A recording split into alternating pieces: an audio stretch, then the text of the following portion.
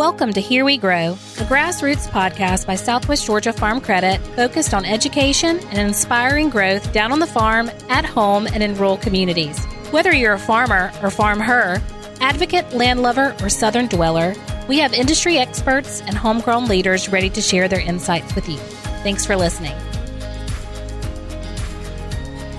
Welcome to Here We Grow. I'm the host, Mike Harris, a relationship manager with Southwest Georgia Farm Credit. Our podcast theme today, Farm to Fork. I have Brian McClellan here with me in the studio today. Brian is the owner of McClellan Organics with his wife, Katie. The organic produce farm was established in 2008 as a true American farm with their products grown here in the USA solely. The farm is certified organic and located in Climax, Georgia. Both Brian and his wife grew up in agriculture families and want to carry on the farming tradition and install it in their children as well. Brian takes pride in continuing the health and well-being of the others while preserving the land for future generations. In the last couple of years, Brian McClellan with McClellan Organics has entered partnerships with others to help farmers take their product to the market and ultimately see them in the retail stores. He has been instrumental in overseeing and building supply chains, which develops sales programs to tray pack produce and have it delivered all over the East Coast. They have been in business in the industry for over 20 years in some form or fashion. With the help of the Farm Credit, they have developed a new tray pack line recently and even expanded McClellan Organics business into further sales. Brian is here with me today to talk about the high demand for his products and what happens when the commodity leaves his farm. So, Brian, I appreciate you joining me today. All right. Thanks for having us today, Mike. Oh, perfect. Brian, if you don't mind, we just, we really want to share with our audience just how your products make it in the ground, out of the ground, and to the customer. So when we think of this, a lot of folks don't sit down with a farmer and know how that product shows up. They just know to go to the store and get it. So give me a snapshot of McClellan Produce and tell me how you got started and how you made this your passion. Well, I appreciate it, Mike.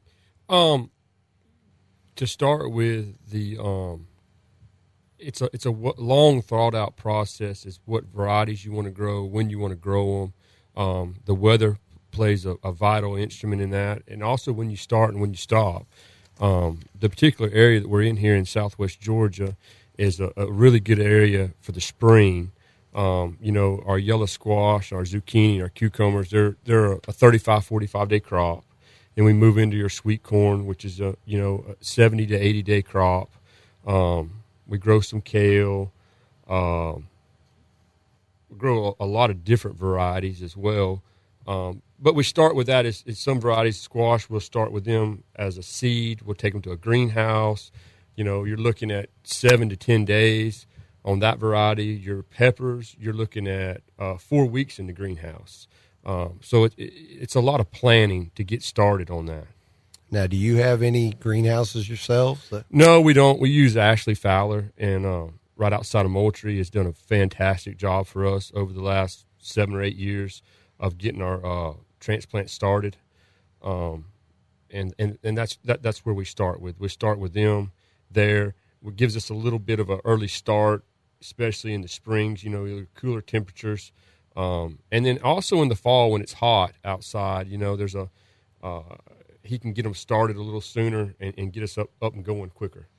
Yeah, I imagine getting that product in the ground could potentially give you an edge on your competitors, getting that product sooner out of the ground, getting it on the move. It does. I mean, everybody like this time of year, in your early spring, is shooting for Memorial Day. So the quicker you can get it in the ground and get started, and the same in the fall. You've got Labor Day and stuff, so you're trying to get in as quick as possible. So you truly are trying to time this and make sure these things are getting out of the ground, on the truck, in the box, and heading that way so that you can hit that Memorial Day weekend sales. You can hit that July 4th. You can hit that. Yeah, your Father's Day. I mean, all these dates that are holidays, there's spikes and different things in the food chain, and that's what we're shooting for, is to try and get it in the ground, be able to get it harvested, get it cooled correctly, and then get it on the truck and get it to the warehouse so they can distribute it. What people don't realize is that just because we grow it and we ship it, we still got to get to a distribution center, and then it's got to be distributed to the store from there. Right. So you got a couple of days quickly. in there. Yeah, it's got to be quickly as well, but you've got a timeline there to hit so they can get it out and get it to the retailers and get it in the stores for people like us that can get there and shop before the holiday. Right. So that explains why my carrots are just now, getting big enough to pluck out of the ground. That's right. That's right. They weren't planted at the right time. I want to jump back just for a second before we move on to some of the other things I wanted to ask you. But, how did you get started? I know I'm privileged to know you well and know your father and your mother, and they didn't grow produce. So, how did you decide this was something you were going to make your passion and you were going to start and then ultimately go organic? So the start was kind of a funny story. I guess I was about a junior in high school, and I don't know why, but some reason I decided I wanted to grow some zucchini and crookneck squash. So you did better than me. I'm still chasing carrots. So I jumped out there, and I grew up on a ranch in Central Florida, and I picked me out a spot Dad let me use, and I got the old tractor out and grew some, and it got ready to be picked, and I got my buddies from high school to come, and I thought they were going to mutiny me right there. I mean, I didn't even dream, that it was going to be that much of entail. And my dad knew some friends that farmed and were able to get me a little crew, and I guess it just kind of hooked me right there in high school. We grew crooknecks, and we always dabbled a little. And I went off to school and come back, and I actually worked for a sod farm, for a turf grass farm for my uncle. In the golf course business for a couple of years. That's right. And then there was a company there called Peace River Organics that a friend of the family's had started, and they had a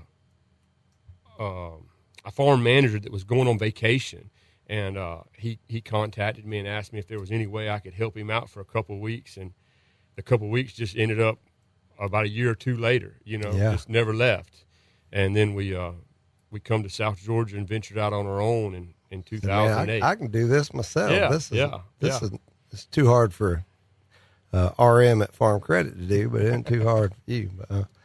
That also just leads me to as it piggybacks and grows and gets bigger for yourself, and we obviously notice in our industry that the big farmers are getting bigger.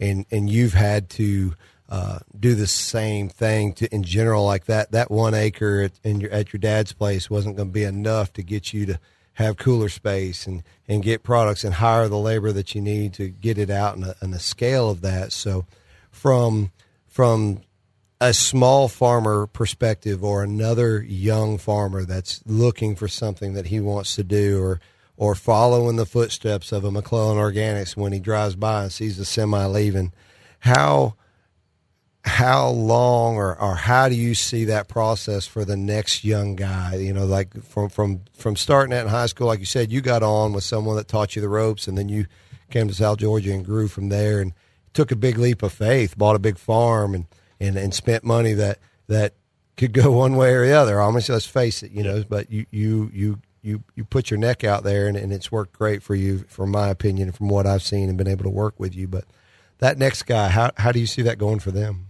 Your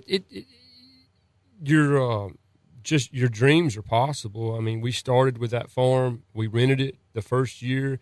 It was at that time it was only about 200 acres, and I think the first year we only farmed 20 of that 200. Yeah. And we rented a spot at the farmers market in Cairo, and hauled it back and forth. I remember that. And we just back and forth and just slowly built it up. But it's you're going to only get as much as you want to work. If you want to put the time and the effort, now it helps to know the right people and to get aligned with somebody that has the same thoughts and goals that you do. Mm-hmm. And I have to stop you there. I give a lot of credit of that to your wife, Katie. I mean, Katie, you know, I've had a lot of conversations with her over the years, and she stood in the alley with you for a lot of things. She did. She's been great. You know, when we got married, she graduated from FSU and got her master's in speech therapy, and she had a full-time job in Tallahassee for years. And as the farming world has it has evolved a lot. You know, when we first started, it was basically just farming. You know, you get the product in the ground, get it in out. the ground, work on your equipment. You know, work on your sales, and that's it. But now with the food safety and just a lot of different regulations. So, you know, she's back. You know, she actually took quit her job and is doing our food safety, which is a huge part, because we can't go to any retail stores now without that. I mean, that's the number one first requirement is your food safety. What program do you have? You know, there's a list of stuff on that. You know, we could talk for an hour on just food safety if we wanted to. But it's changed. I mean, you got to have a lot of help in the office. Mm-hmm. I know there's been times I've said, "Hey, I'm gonna come down and see you," and you're like, "Not this week. You're not." We're riding an auditor around the farm, and Katie's got payroll to do and got all that paperwork to prep. That's right. So, that's right. You know, there is a lot that goes into that, and you're right. We could probably have a whole nother podcast. We could have another safety, on just food safety. That's exactly right. The log books and all that we keep up with on a day-to-day basis is from as far as the field, you know, how many workers, as far as how many knives get distributed, to water logs and samples that's taken. You know, there's certain retailers that we do product testing quarterly for. So, it goes on and on. It's just, we couldn't have done it without her. You've got to have people in the background helping you. So that kind of leads me into, just the next couple things I want to talk about today on the podcast, was just kind of showing us, that there's someone out there, and hopefully they're listening to this. We'd love to help them at Farm Credit and see their dreams through too. But, just like I said earlier, I said, man, I'm like you. One day I said, I'm tired of buying okra. I'm gonna plant some okra. Okra. I remember that. It's a good crop. I mean, little bitty seed. Brian gets me a bag of seed. I mean, shows up and it's just 50-pound bag of seed. And there must have been a billion seeds in there. Oh yeah. And I'm not a quitter, so I keep on. I go put that okra out there in 1 acre, and I plant it, and it comes up, and I bought a sprinkler and I'm watering it. And let me tell you, folks, if you've not ever grown okra, it makes a crop, and you got okra for days and days. And I didn't have buddies like Brian. I didn't have anybody show up and help me pick that stuff.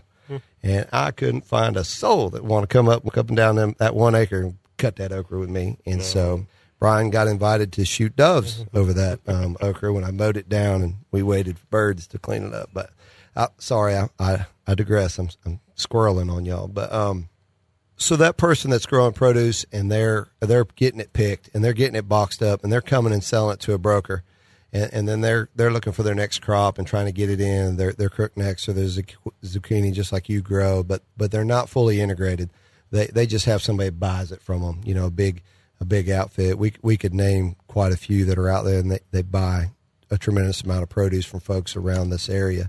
But, you decided at one phase you wanted to integrate it more. You wanted to retain that ownership of that product further through the process. So walk us through you just taking the next steps of trying to pull that broker process in, that tray pack process in, and getting it to the store.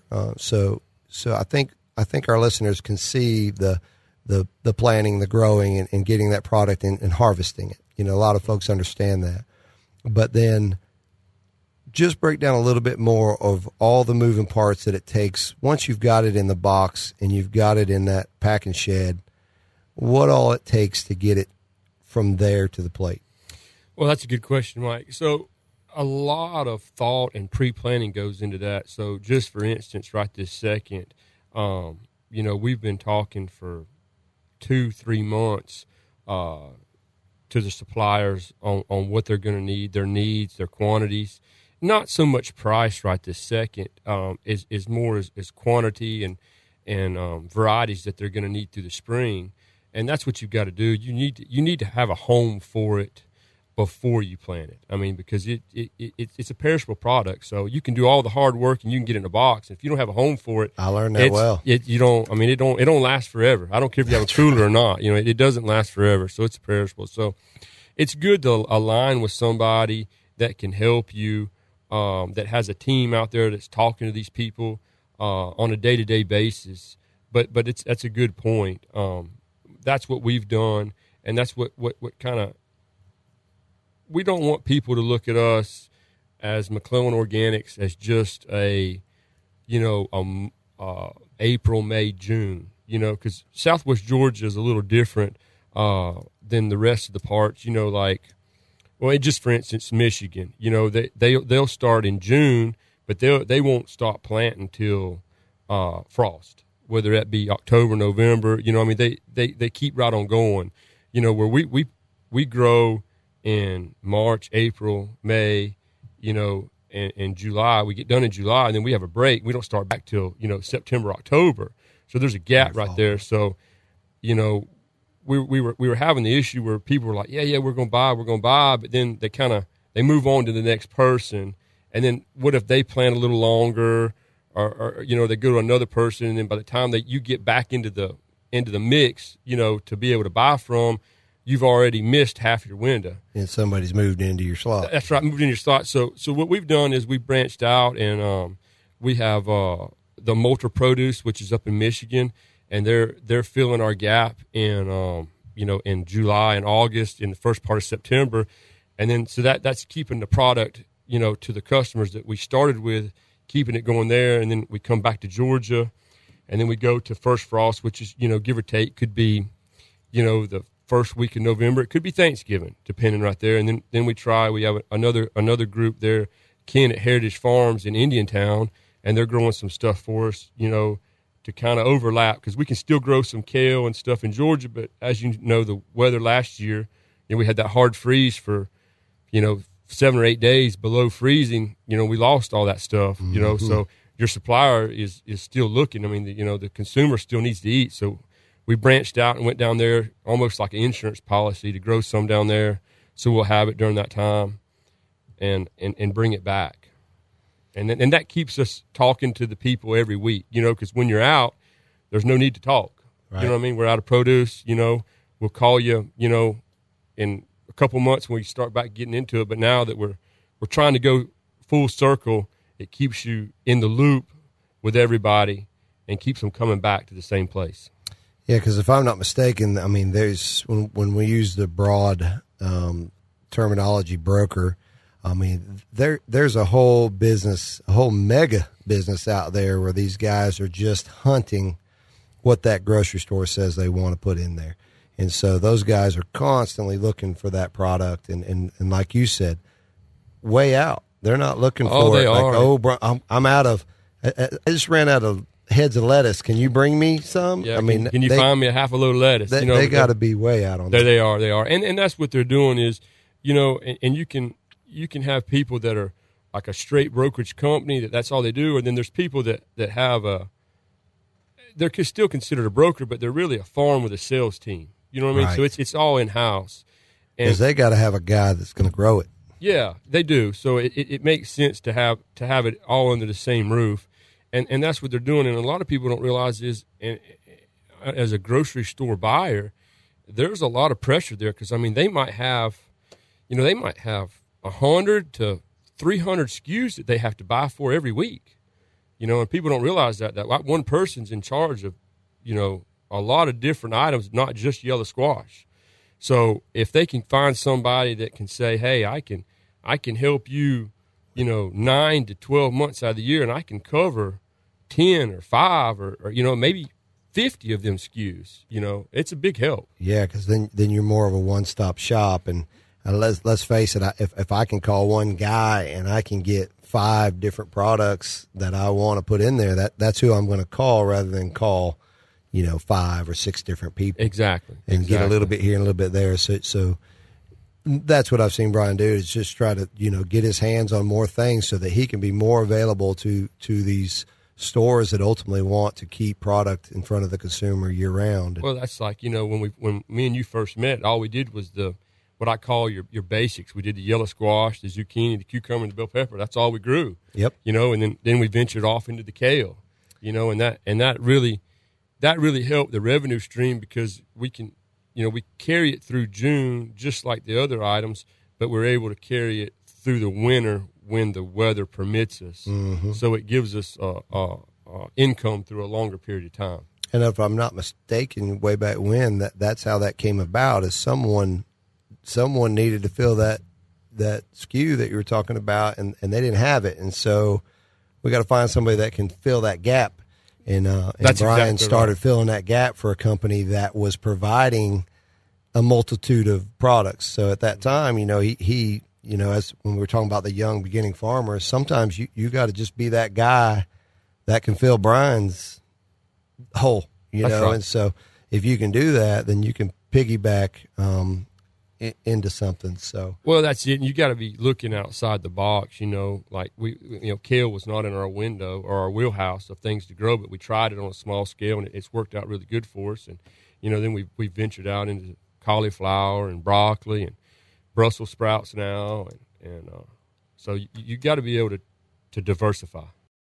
Brian, when we talk about this process, I still want to make sure I've got it clear, or just painting a picture. Sometimes it's just better for me to just see how this goes together. So,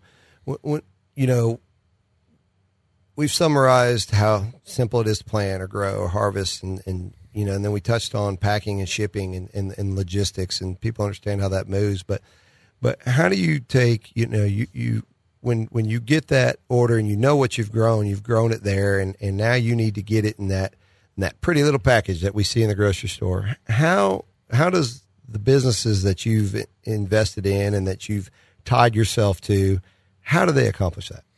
Well, that's a good question, Mike. So we started a company called Big Oak Packing, and with the help of Farm Credit, we were able to get a tray pack line to get us into the corn industry, and that's a big part of the corn world, and not so much corn, but like yellow squash, zucchini, cucumbers, even bell peppers. There's a lot of customers that like that already prepackaged. They like the. So when we say tray pack and prepackaged, we're talking about that little tray and the cellophane wrapped around it. That's correct, and you're talking about that mostly on the squash side, but on the corn side also is, you got a lady that's maybe just her husband and her or something that wants to go in there and buy, just 4 ears of corn, and it's already cut and dehusked, and they open it up and do what they want to with it. Throw it right in the pot and boil it. So we invested in that machine that tips the corn, and we can do a dehusk, we can do a window, and different retailers have different ideas or I guess what I'm saying is that the marketplace is different. Some customers prefer the total dehusk, some prefer just the window. So that gives us the option to reach both. And then on the squash, we do a 2 and a 4 count, which is the same thing. It's already washed, it's sealed up. They take it home, open it right up, chop it up, stir fry it, or they cook it on the grill, whatever they want. But it's already packaged up. They don't have to loose. They stick it right in the refrigerator, and it stays together, and it's good to go. That's great. So and as you mentioned, that little, each tray is different. Every store, every retail store, they know how they want it displayed. That's right. Each one's different, So we do multiple packs. We do a 2-pack, a 4-pack, and we even do squash, what they call a medley, which might have 2 yellow and 2 green in it. Each store level, and I guess it would be in their area, depending on where it's at, has customers that are looking for different items. So that product's coming out of that field. It's going to come in. They're going to grab it. They're going to either, like you said you had a dehusker. So some of this product, if we're talking about corn in specific, you put in this machine. It takes the husk off, cleans that product up, and comes out. They clean it up. You think of it just like I love, what is it, Lucy Ball when she was packing chocolates. That's it's right. going down, That's and right. gets going too fast. You got to grab it and slow it down. But That's right. Yeah. These guys don't slow down. I've seen them at work. So it goes through there. They grab it, they package it, depending on what the store wants. That's right. We get our orders in, different customers. Sometimes we have orders 2 weeks out. Some of them are 2 days out. But, yeah, so it comes out of the field, and we run it through the hydro cooler, which gets all the field heat out. So the quicker you can get the field heat out, it actually preserves the product better. And also we have Sanidate that runs through there, which, kills anything on it, keeps it clean, pre-cools it, then it comes through there. We put it on the saws. It tips the corn, and then when you from say there, tips the corn. So we're going to cut the tip off the front and the back of it. So all that's done for the consumer, and then depending on which customer it is, if they want it dehusked, then it goes up to the dehusker, which then, like you said, it takes all the silk, all the husk off, and it's a 2 or a 4 count right on a tray. And I do think, with the tray, it's cold, it seals it, so I think you get a lot longer shelf life out of your product when you do it that way. So the consumer can buy it, take it home, they stick it straight in the refrigerator, and it's if that's what they wanted 4, they don't have to buy 4 individuals, and they're rolling around in the drawer, and you lose one here or there. It's in the tray, it's right there. When they get ready to cook, they pull it out, open it up, and they go. It's clean, it's efficient. We live in a society that we want it clean and efficient. Yeah. I know I keep circling on this, but I've seen it with my own eyes. So I just want to really, try to paint that picture for anyone listening, that it is quite the production to plan for that seed to go in the ground and for it to go through all of these steps timely and efficiently and come out and be ready to go on that semi and head up the road to that next destination. I mean, this is you could almost think of it as it's art when you see all them coming in, and a guy lays out of work, or a guy doesn't show up, or the semi's late. These are major issues when you're trying to put this together. Oh, it does. We do a lot of work up in the north, and with the weather and the trucks, late and get to us, and we get him loaded late, and he's got a deadline, to unload. It's a lot goes into it, a lot more than people think. Even as far as like the Michigan and the Indiantown is, that product's got to come all the way back to us to get it prepared, and wow. Fortunately we've been able to team up with Eli Trucking and them, and they've done a great job of helping us get our product moved around on a timely fashion. So I know, that just kind of leads me into, I know you've worked hard to hit all these points over these years and grow your business. And, with any business that we work with, we typically ask, how do you market this? How do you get it bigger? How do you scale up, or how do you find people that want your product? So when it comes for a produce farmer or a guy like yourself, obviously I've been around you, your phone rings a lot. So there's been some marketing put in play, or it wouldn't ring so much. So, but how do you try to tackle that marketing? Well, it's once again, it's a group effort, but Diana with Georgia Fruit and Vegetable and with Georgia Grown has done a great job helping us. And then there's other events. There's organics. There's a SPPC show coming up. They had a GoPex in Hollywood, Florida a couple weeks ago. So you just get online and look, and there's places you can go that you can put your name out. But teaming up with especially like Georgia Grown, they do a great job of helping people get in the market shares, or at least aligning them with somebody that can help them get there. We've done a lot of work with Diana, and they have a new group over there in Mater called the Innovation Group, and they're setting that up where they're helping. She's been in contact with me with a lot of farmers that are, that have 5 and 10 acres, that can grow it, but just having a hard time getting it to one place.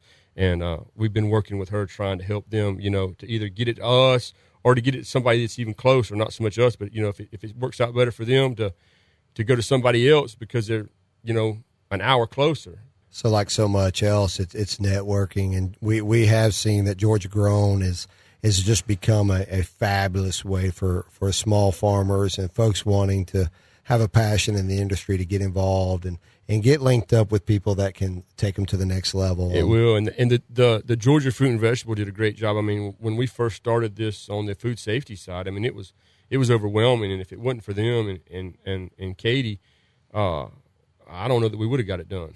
Yeah. You know, you got major hurdles in any industry. And when you have auditing functions and food safety, like you mentioned, that those are just hard stops, and that can get your operation just straight up shut down and not moving. And like he said, it's a perishable item. So if you get the brakes put on for too long, I mean, you're looking at losing a crop. And so, nowadays with input costs and everything, you know, we could go into, you know, more subject matter on just the what you get to use on these products, and and to keep them certified, and then if they're not certified, how they have to go to a different route or different logistics, and you know, if that plan's not all set up, it's not like you can just pivot typically. So, but again, thank you for sharing about the tray pack and just how it gets to that neat little packaging, and then obviously hits a reefer truck and heads to the store. Yes, sir. Well, Brian, I do really appreciate you taking the time. I know you've got a lot of things going on your farm right now, and to step away always can turn into something eventful when you show back up on the farm. I've been there, and I've seen that transpire. I have a farm myself. Obviously, we've all heard I don't grow any produce because that doesn't work for me. But you know, anytime you're away from the farm, you don't have your hands on the wheel. And so, again, thank you for coming over here. Thank you for working with us at Farm Credit and giving us a shot to try to help your family and your farm. As you continue to grow, we continue to grow. And, you know, it takes a village to keep everyone working on this together and providing their piece of the puzzle. So for that concludes our podcast today with Brian. For more information, you can visit our website at southwestgeorgiafarmcredit.com. Make sure to subscribe to our podcast. We'd love to have y'all listening to what we've got.